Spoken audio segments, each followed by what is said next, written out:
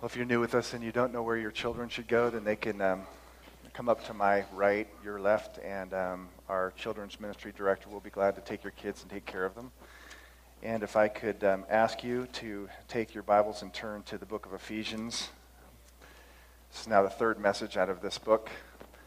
And I pray that God, in a work of grace, is filling your hearts with a new appreciation for His grace and His love and everything He has done to bring sinners to Himself.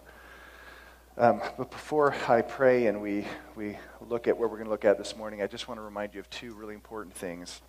One is that tonight at 6 o'clock we will be gathering together to discuss the affairs of our church, including the finances of the church, the direction of the church, and kind of looking back.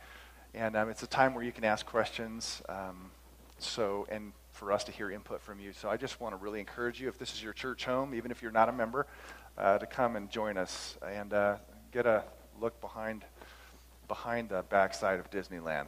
And I have always been blessed by our annual meetings, and which is far different than the annual meetings that I grew up attending as a kid. So I want to invite you to come and in the spirit of humility and the spirit of oneness, hear where we're going. That's tonight, and then beginning this week and up to the week of Easter, we will be meeting every Wednesday night to pray. And I just wanted to tell you the emphasis or the focus of those three prayer times. This is in anticipation for the greatest event of all times, that is the death of Jesus and the resurrection of Jesus.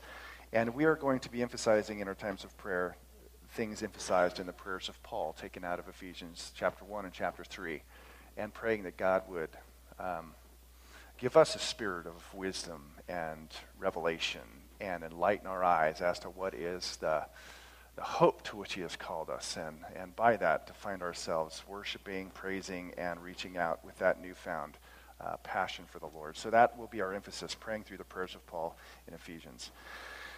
Having said that, and again, tonight at 6, and then every Wednesday up to Easter at 7 o'clock, 1 hour of prayer and worship. Let me pray. Father, the song that we just sung is very true, and it echoes a prayer of David's when he said, "Incline your ear, O Lord, and answer me, for I am poor and needy." That every one of us should know in our heart, not just in our intellect, but know that we are, apart from you, impoverished and weak and flawed. But with you, we find strength and grace and mercy. That you are a tower of strength and a refuge for your people.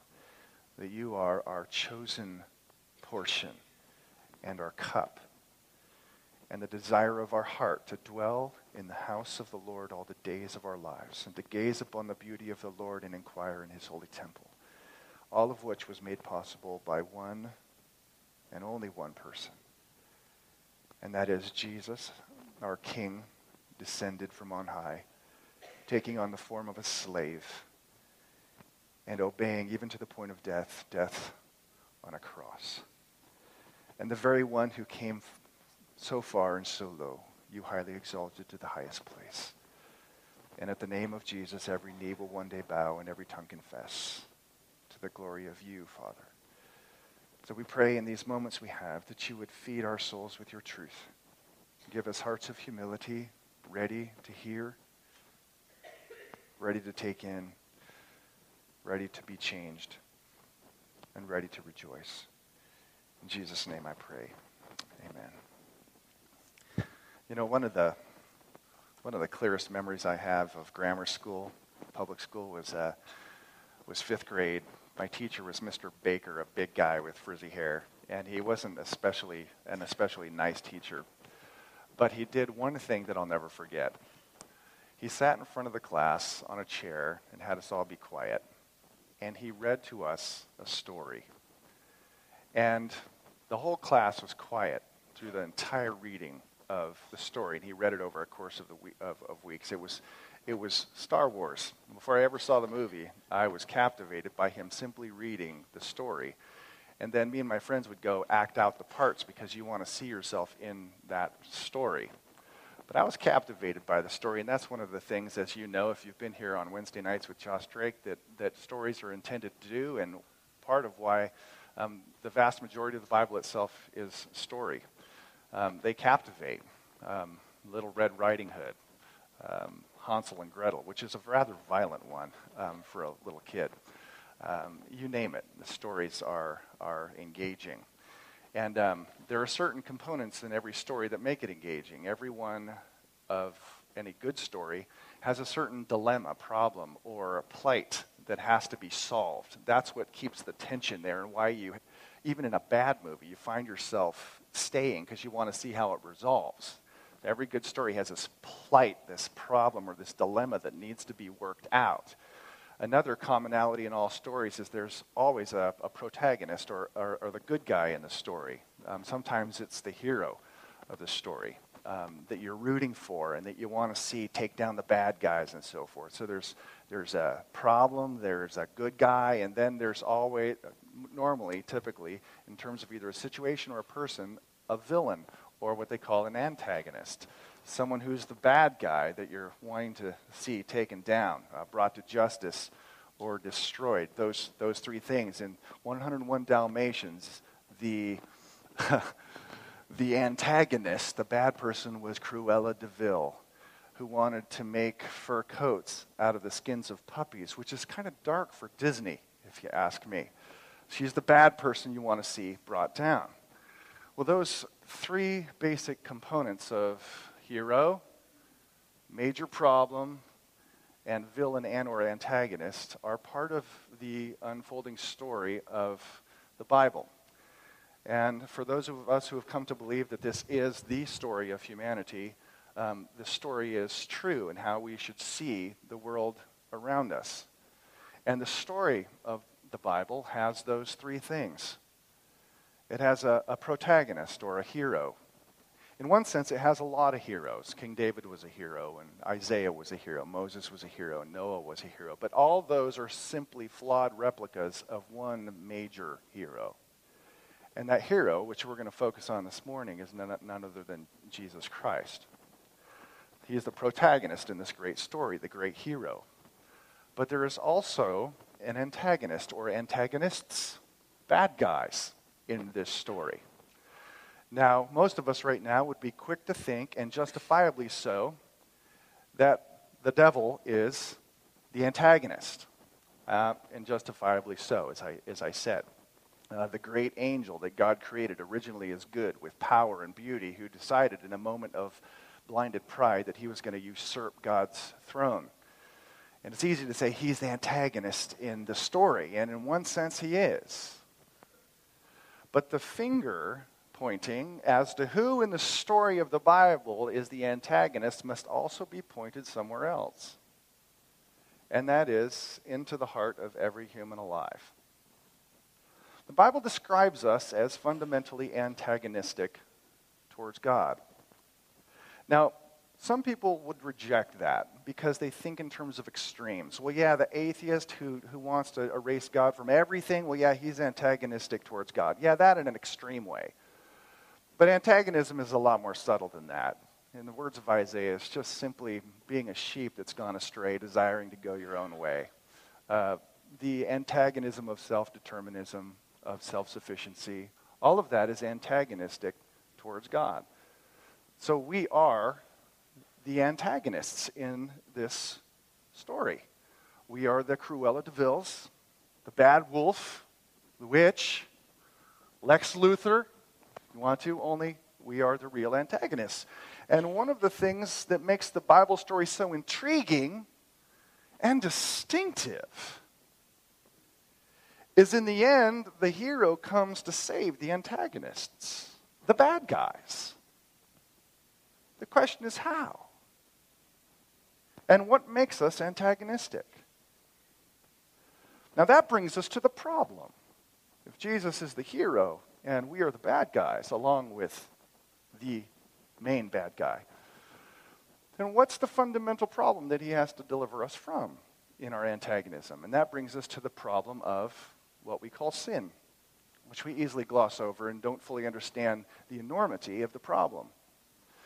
So before we get to the protagonist of Jesus, how he is the hero of the story, you have to understand the nature of the problem. Otherwise, you don't understand why he came.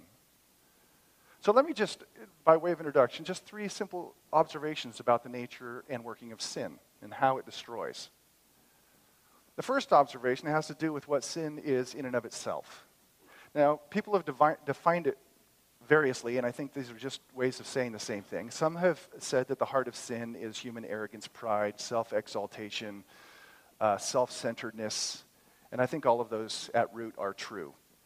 Another way of saying the same thing is that in the heart of every man, woman, and child is a spirit of self-getting. That is the desire to have more outside the will of God and at the expense of God or other people.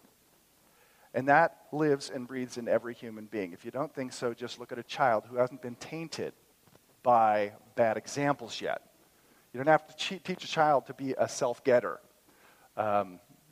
Johnny sits on the floor. He's done playing with his truck. He ignores it for an hour. His sister Sally comes over and picks up the truck, and what does he do?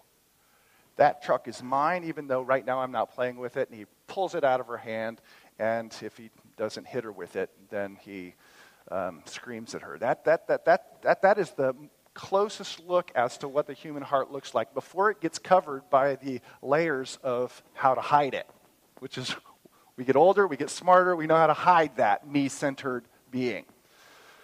So that is kind of at the very heart of it, is this self-getting spirit. But that leads to another observation about the nature of sin, and that is, it is communal in terms of the burden of suffering it creates. Some contemporary ideas would say that sin is a private, isolated thing that just affects the person who does it, which is completely false. Sin has a malignance to it, in which it brings the burden of suffering on those around you. They bear the weight of your sin. And the people who bear the weight of sin are those who love the person who sins the most. So, for example, the husband who has a difficult addiction to gambling and has racked up credit card debt, has been confronted by his wife because of his sin. Who is it that bears the suffering of her husband's sinful choice but the wife? She bears it. She shares in it. That the father who watches his son just kind of implode with drug addiction, it's not just the son that experiences the suffering of the addiction, it's the father who weeps. I watched a father one time just completely beside himself, overwhelmed with grief and pain because his son was in prison. And sin is not an isolated suffering. It brings suffering on those, and especially those who love the sinner the most. I don't suffer from somebody in Peru, personally I don't suffer, who has a problem with pornography. But I guarantee his wife, daughter, or son does. So it's shared, it's communal. That's the second observation. And out of that, this is also both biblical and it is experiential, it separates and fragments and shatters human relationships. First of all, shattered our relationship with God. That first-hand fellowship that we enjoyed with him at the beginning was shattered by sin. And that's what it does not only in the human-divine relationship, but in human-to-human relationships. Now, we may bear with one another's sins if they're small and in small doses. But as soon as the weight of the sin, either because of consistency or because of weight, that is, it's an egregious, terrible sin, human relationships can't bear that, so they break, which is why marriages fall apart and families fall apart. That's the devastation caused by sin.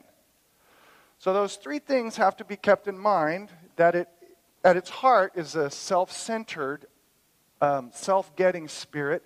It causes suffering on others, especially those who love the sinner the most, and in the end it separates, divides, fragments, and shatters. Now that's important for understanding how Jesus came as the hero to save us. If you get the diagnosis wrong, you don't understand it, or you deal with it in a superficial manner. Something else to be noticed is that in the thousands of years that man has existed on this planet, no one has been able to fix that. With all of our medical advancements and scientific knowledge and technology, we still can't fix this, which is why you open the newspaper, watch the news, everything's coming apart. And all of the political solutions, educational solutions, don't fix it. That is, we are fundamentally, and this is undeniable, historically, we are helpless to change that part of us. This moral mutation has happened in the human soul, and that is fundamentally the problem that works itself out in the suffering of sin and also the separation that it causes. So with that in mind now, protagonist, the hero of the story.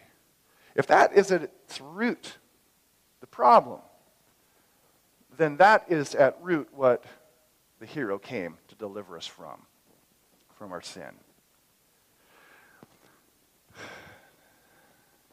Which brings us to Jesus and the centrality of what he's come to do. We've been looking at this great plan that God is orchestrating through history to save fallen, sinful humanity. That is, to save the antagonists or the bad guys. Now, that saving plan all comes through one person. And here I want to start back at Ephesians chapter 1, verse 3. And this really is a fountain verse for the whole book, which we've looked at last week, or at least we started there, and we're going to start here this morning, is blessed be the God and Father of our Lord Jesus Christ, who has blessed us in Christ with every spiritual blessing in the heavenly places. Now, there's two key phrases in there that are absolutely important for this message. The last phrase, that he has blessed us with every spiritual blessing, tells us the extent and lavishness of God's gift to us. When he says spiritual blessing, that isn't to be thought of as opposed to physical blessing, because as a part of the spiritual blessing, eventually we get resurrected bodies and a renewed heavens and earth. So it includes the physical as well. But it is every blessing. In other words, he didn't hold back. Everything to be offered to us in terms of God's gracious, lavish love, everything is offered. Every spiritual blessing. But every spiritual blessing, the last part, all comes through this two words that are crucial to our entire understanding of the Bible, to our understanding of the gospel and the nature and the center of salvation. It all comes to us in Christ. Has blessed us in Christ with every spiritual blessing in the heavenly places. And you find this centeredness that our solution comes exclusively through Jesus, reiterated over and over and over, rapid fire through these chapters. And I'm just going to give you a sample. Chapter 1, verse 4. Even as he chose us, and I replaced the pronouns with the word Christ to help us a little bit. Even as he chose us in Christ before the foundation of the world. Or chapter 1, verse 5. In love he predestined us for adoption as sons through Christ Jesus. 1:6. He has blessed us in the beloved, that is Christ. So we're blessed in the one that God loves, namely the Son. 1:7. In Christ we have redemption through Christ's blood, according to his purpose, which he set forth in Christ. Chapter 1, verse 9. Chapter 1, verse 10. A plan for the fullness of time to unite all things in Christ. 1:10. 1:11. In Christ we have obtained an inheritance. Now he's switching to the future. 1:13. In Christ you also, when you heard the word of truth, the gospel of salvation, and believed in Christ, were sealed with the promised Holy Spirit. And you could go on and on and on into the rest of chapter 1, into chapter 2, chapter 3, and see it all centers there. That all of the blessings come exclusively through Jesus. Now, think of the scope in terms of time. That we were chosen, eternity past, in Christ. That stretches all the way back. He stretches forward. Our inheritance, which is a future concept, is inherited in Christ. So it goes from back to forward. Then it goes down into the depths of where we were dead in our trespasses and sins, and we are raised in Christ, up to the highest point where we are seated with Christ. So from past to future, from bottom to top, all of that is experienced by us in and through Christ. We are not to understand God's love, God's power, God's wisdom, God's grace as coming to us in any other way except through Christ. Which is why the church for centuries has insisted that there is no other name by which a man may be saved. That is not human arrogance to say that. That's simply a statement of divine revelation. In Christ, it all comes. He is the hero, the Father's hero sent to us. So it all centers on him. But now to get a little bit more specific, how in particular does he work, this hero work to make all of these spiritual blessings possible? One, Jesus is the hero of redemption. Now, we use that term redemption in a broad sense and a narrow sense, and I'm about to use this in the narrow sense. Redemption. Jesus is the hero of redemption. Now, if you've been in church for a while, you're probably familiar with the word redemption. If you're not, it may sound ambiguous or archaic, and you may not know what it means. It simply means to free somebody by paying a debt. Liberation at the expense of somebody or some gift. Price paid. Of all of the bad movies that Stephen King made, and he made a lot of bad movies, most of which I've never seen, and the ones that I did see, I wish I didn't see. He did get the idea of redemption right when he produced Shawshank Redemption.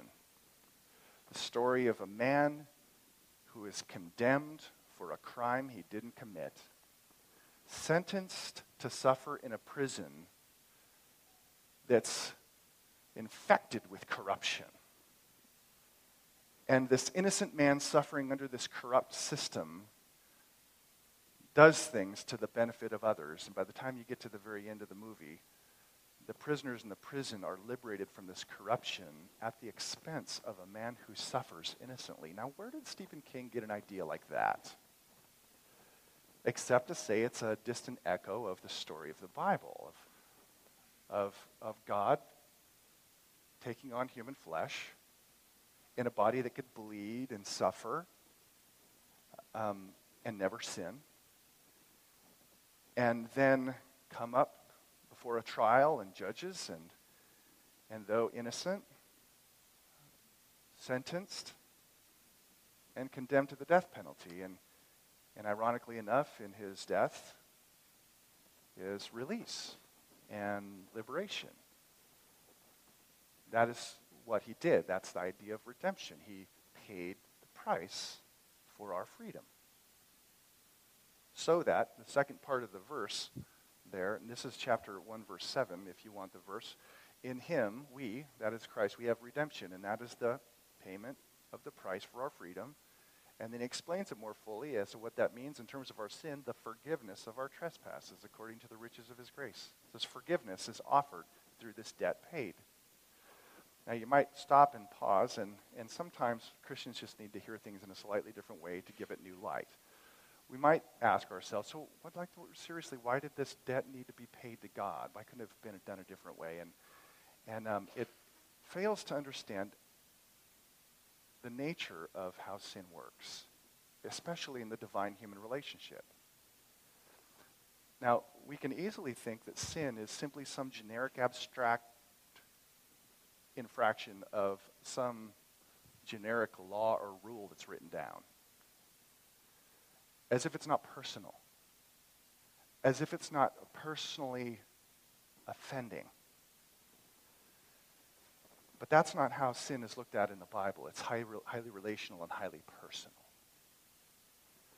As I said in observation number 2, sin is communal in its suffering. It causes others, especially those who love you the most, to suffer, to bear that burden.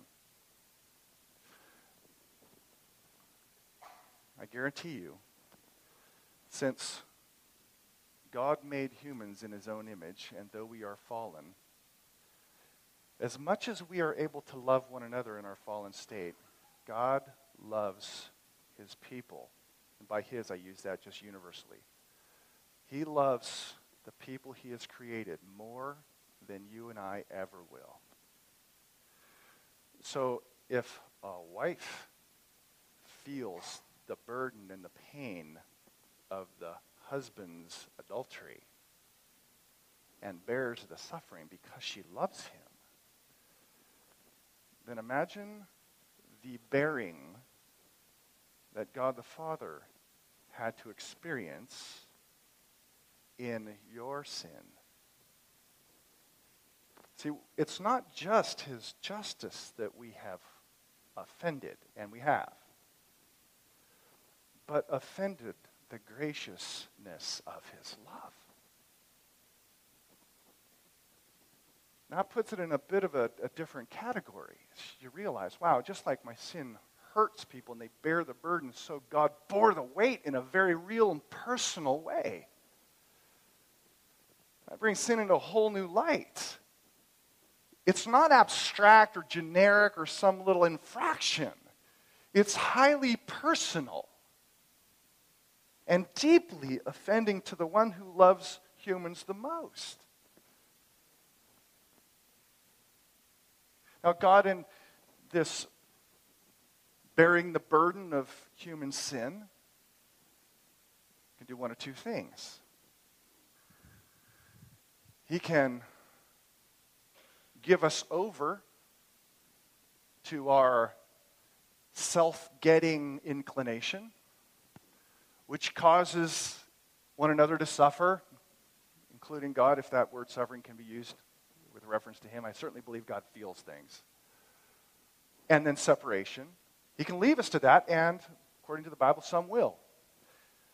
And that is, in the essence, what hell is.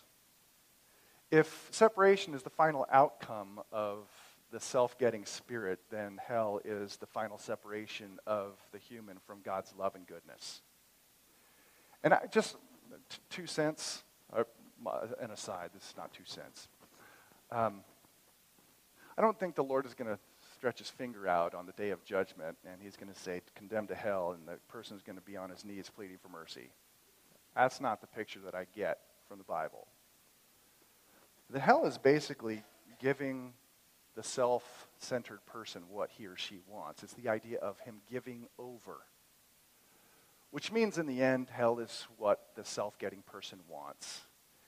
And in that self-centered state, suffers in his own vacuum of selfishness. And that's part of the pain and misery of hell itself. So God has and will, to some who do not turn, he will give them over to what they want.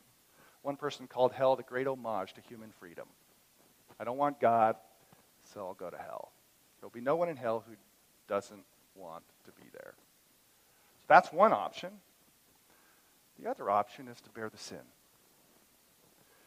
Is to continue to love graciously and mercifully. And that, of course, is where the hero again comes in.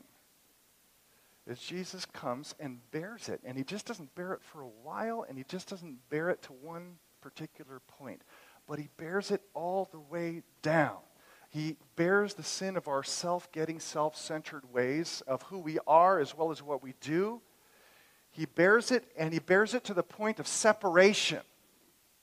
So that he's the one who's cut off, the essence of hell, instead of us. So he cries out, my God, why have you forsaken me? He experiences that complete separation. And that's how he bears it. Dealing with the deepest problem of humankind. That politics can't touch, and neither can education. It can only be by the hero coming in, bearing the burden all the way down. That's what he does. Because God is different than us. If sin by nature is self-getting, then, as Tim Keller writes, one of my new favorite authors, then the heart of God is a self-giver. The Father giving himself to the Son, and the Son giving himself to the Father, and the Spirit giving himself to the glory of the Son. And out of their self-giving nature, they give to us and bear the burden of our sin. It's the nature of the God who came. Hero came to do that, to do the work of redemption. He's the hero of redemption, of paying the price. But that's part of it. Jesus is also the hero of recreation. Because if one stands forgiven, because the sin has been carried, paid for, what about the heart? The heart is still morally twisted, mutated. So you could very well have a sin-minded person forgiven of sin, which only leaves the job half done. Another theme that winds its way through this book of Ephesians is that of creation, of new life. Just as the redemptive work is accomplished by him bearing and dying, a new creative work is done through his rising. And that's the second part that's very, very important in terms of how it works in our lives. So here's the thread in Ephesians. Ephesians 2:4, but God being rich in mercy because of the great love with which he loved us, even when we were dead in our trespasses, made us alive together with Christ. It's life. And it's based on and in union with the resurrection of Jesus. But it is a very real life that changes that inner inclination. Ephesians 2:10, using different words, for we are his workmanship created. A new creation in Christ Jesus for good works. And those works are works of love, which is the opposite of a self-getting spirit. This new creation is now changing God's people into a self-giving spirit, and therefore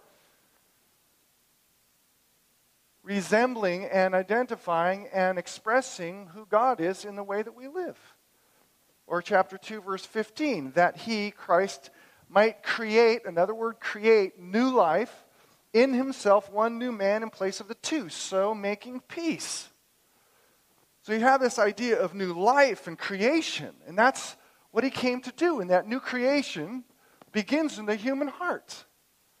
It's planting of the seed of the life of God himself, which is fundamentally self-giving, so that now there's a reorientation.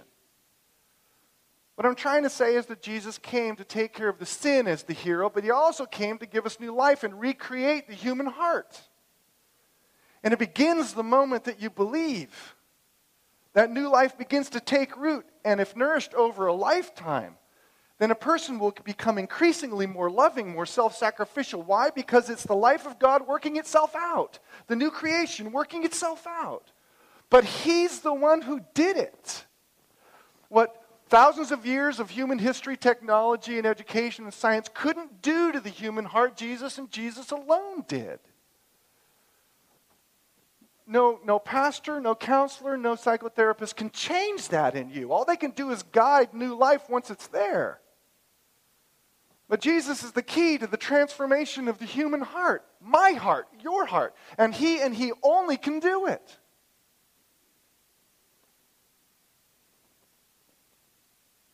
So he is, on the one hand, he is the hero of redemption, of bearing sin all the way down and sacrificing himself and paying the debt. On the other hand, he is the one who rises, offering to us a new life, which reverses the fall. See, he's dealing with the problem at a fundamental root level. Now, those two are foundational as to how the hero works. But we might ask, to what end? To what end does he die and rise? Is there redemption and recreation?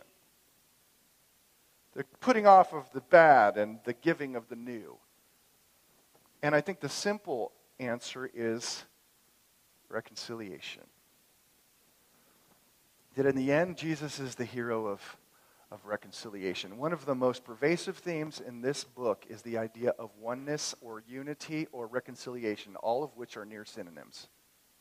So when Paul describes, for example, the idea of the plan, he describes the purpose of Christ in the plan as this, as a plan for the fullness of time to unite all things in him in heaven and on earth. All the things that have been shattered by this sinful pulse are now being united in him. There's the theme of unity. We find it again in chapter 2, verse 16, that he might reconcile us both, Gentile and Jew, another major separation, into one to God through the cross, thereby killing the hostility, and you find it over and over and over again. So in chapter 4, for example, you hear him say that there is one body and one Spirit. There is one hope to which you have been called. There is one Lord, one faith, one baptism, one God and Father of all, who is over all and through all and in all. It's one, one, one. He's bringing it all back together. Fathers and sons and children. And since there's so much family terminology used, it's bringing the family back together. Reconciliation. Now, let me just pause and just reflect for a minute on what it takes to be reconciled. Because reconciliation and forgiveness are two different things. You can't have reconciliation without forgiveness, but you can have forgiveness without reconciliation. I can forgive my enemy who doesn't repent by either remitting the debt or just releasing the reins of vengeance and saying, God, you take care of them. I'm trusting you. That is baseline forgiveness. But that does not necessarily imply or mean reconciliation. In addition to forgiveness, certain conditions have to be met for true reconciliation to happen, both on a divine level and a human level. One, both parties must have a desire to be one again. That's why when you're dealing with a troubled marriage, if one partner wants to reconcile and the other one doesn't, it never works. There has to be mutual desire on both parties where there's a conflict to want to reconcile. Desire. That's condition number one. Condition number two, there has to be repentance on the offending party's side. There is no true reconciliation unless the person who messed up says, listen, I screwed up bad. So is one of the examples I gave, the father whose son decides he's going in a direction with drugs that is just taking him down the wrong road and steals from his parents as a result to get drugs that he needs. If there's to be true reconciliation, he's got to come clean with his parents and say, listen, I screwed up big time.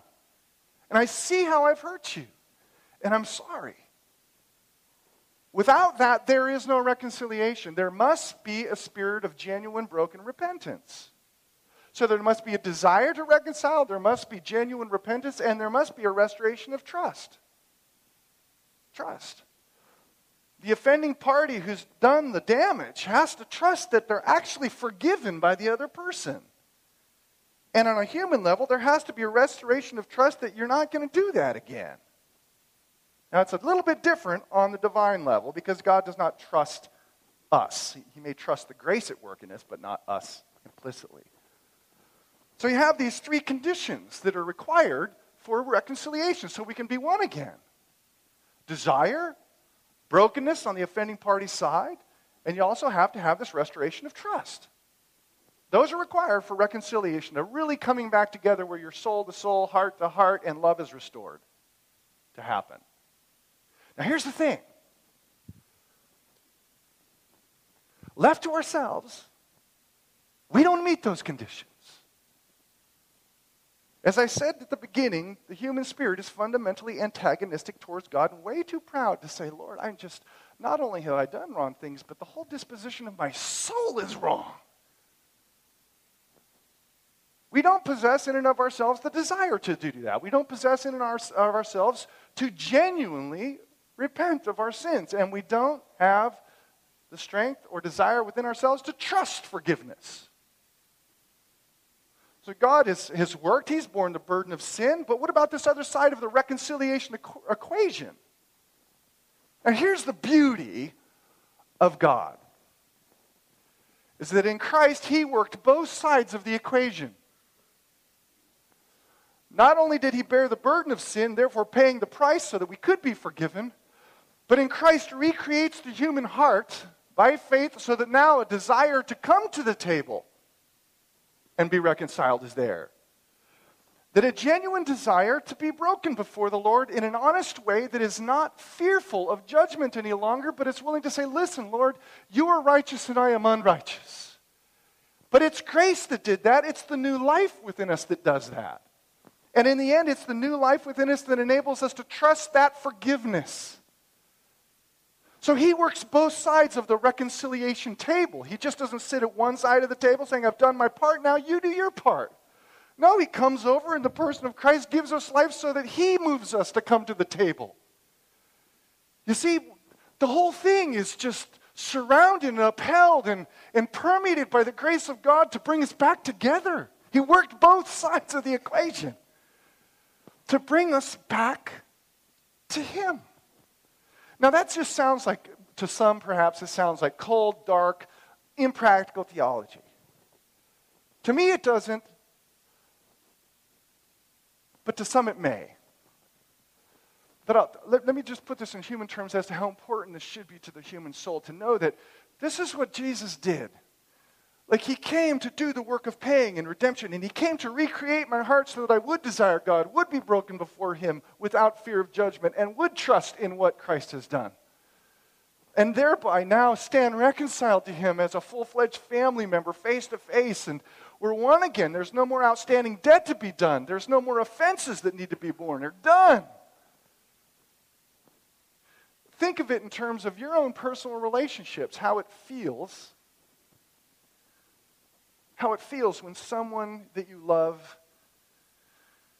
and yourself have an offense that has momentarily fractured your relationship. How does it feel? Maybe when you've had a fight with your wife. And I bet some here had arguments coming. And right now you're thinking, man, there's just this big gaping chasm between me and my wife right now because of those words said in the car. You know what I'm talking about right now. Or it could be a friend, whatever. It creates an inward agitation, frustration, a sense of sadness, depression, as if you've lost something core to your being. And what it feels like to work through it and get to the place where you're one again is like coming home. And just this last week, my family, we went down to Pismo Beach and camped for a few days. Just get time away with the kids. They're on spring break. And I asked my son if I could use this, and he said, sure, Dad. I told him I'll never throw you under the bus. If I do, I'll throw myself under the bus. But, you know, my son's going to be 14. And I hear it's pretty common, but fathers and teenage boys have friction. Sometimes. I don't remember, Wednesday probably, we had an altercation, my son Daniel and I, and it was over a piece of electronic equipment.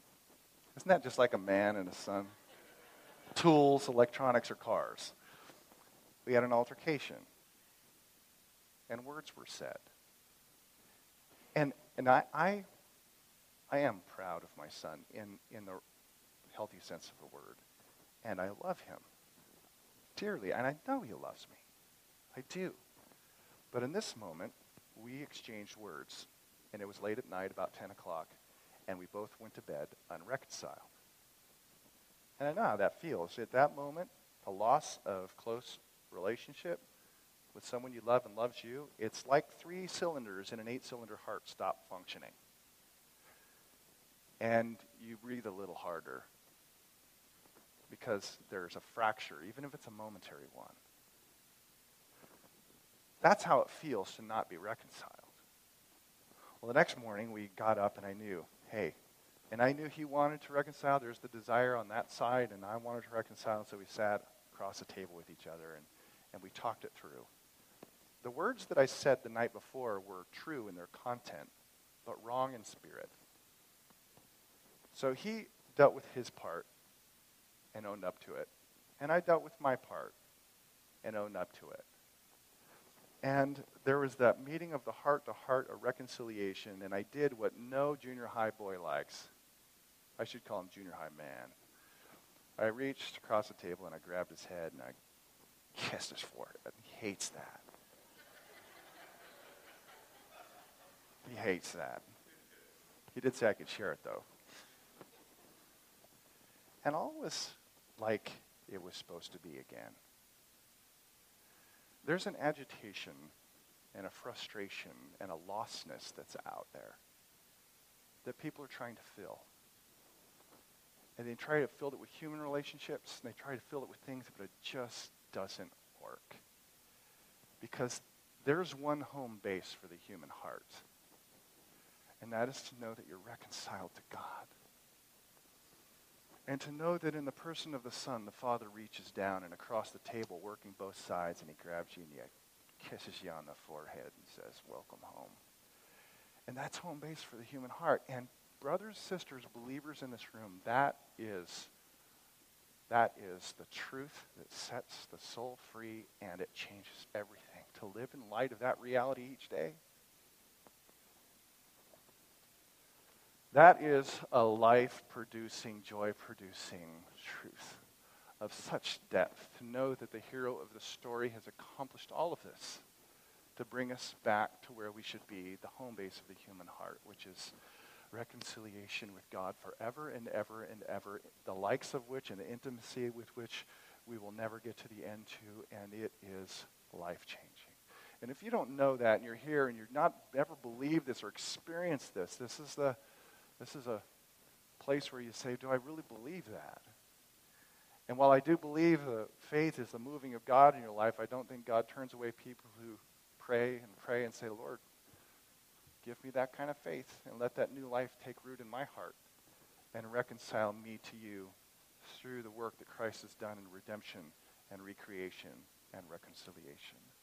I hope you live in that truth, and I hope you believe in that truth, because it is a fountain of living water that changes the way we view life. Let me pray for you. Father, I just thank you for your truth. Thank you most of all for the great hero of the story, and that you just didn't destroy the antagonists, but you redeemed them.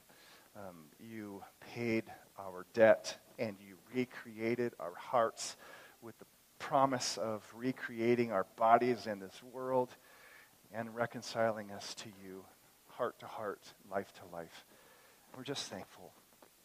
Thankful that you're that good, that you are merciful and gracious, slow to anger and abounding in steadfast love, and that you have given to us a hero whose name is Jesus, before whom every knee will bow. To your honor and glory, Father, just bring that truth home to us and help us to live in its light. In Christ's name, amen.